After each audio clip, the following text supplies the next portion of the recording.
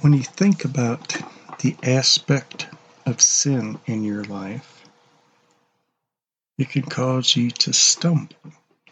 It can actually cause you to fall. When you just think about the reality of sin. Sin is in our nature, in every single person. You don't even have to be taught how to sin.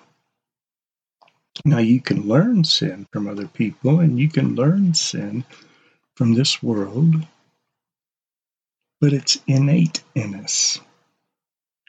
It's always in us. I want you to think about this.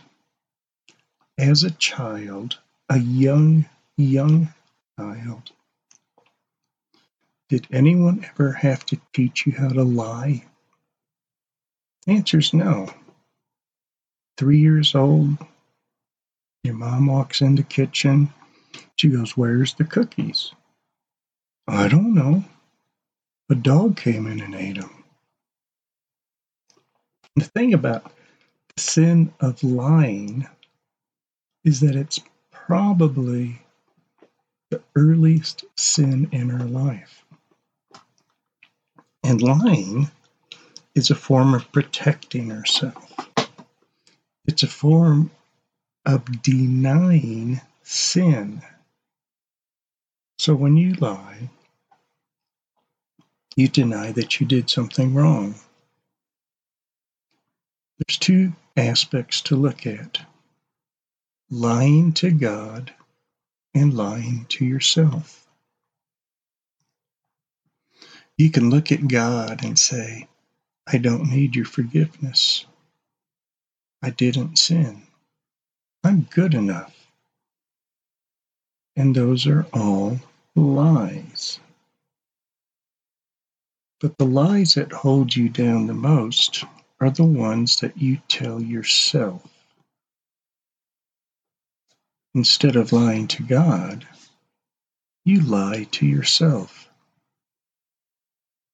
You say, "It's not that bad. I didn't really sin. I had a right to lose my temper. I had a right to steal. I had a right to sin." And you're actually lying to yourself. In order to have a true relationship with God, you need to tell the truth. And the truth is that you sinned. That is the truth. The greater truth is that God forgives when we confess our sin. Sin is a burden. It weighs us down. It holds us down. It prevents us from being the person that God wants us to be in doing the things that God wants us to do. I need for you to tell the truth today. In Psalm 32, David understood that truth before God is important. How blessed is he whose transgression is forgiven, whose sin is covered. How blessed is the one to whom the Lord does not impute iniquity, and in whose spirit there is no deceit. When I kept silent about my sin, my body wasted away. Through my groaning all day long, for day and night your hand was heavy upon me. My vitality was drained away as with the fever heat of summer.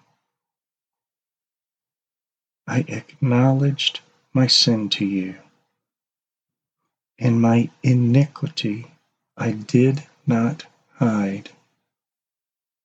I said, "I will confess my transgressions to the Lord," and you forgave the guilt of my sin. Therefore, let everyone who is godly pray to you in a time when you may be found. Surely in a flood of great waters they will not reach him. You are my hiding place. You preserve me from trouble. You surround me with songs of deliverance. Don't lie to yourself today. You are a sinner. Tell yourself the truth. Tell God the truth. And you will know forgiveness. You will know deliverance. Standing before God and acknowledging your sin acknowledges His forgiveness, His deliverance, His righteousness, and His calling upon your life. And that's what God is doing in you. He's calling you into His presence. And He is using you to bring His love to those around you. But He needs a clean vessel. Father, thank you for your child. I know at times we fear that you will stop loving us. We fear that our sin is too great. But you are God, and you are our God who loves and forgives and fills us with your Holy Spirit and redemption. Take your child right now and reveal to them their sin that needs to be confessed. Give them courage and fill their heart with songs of deliverance. Amen.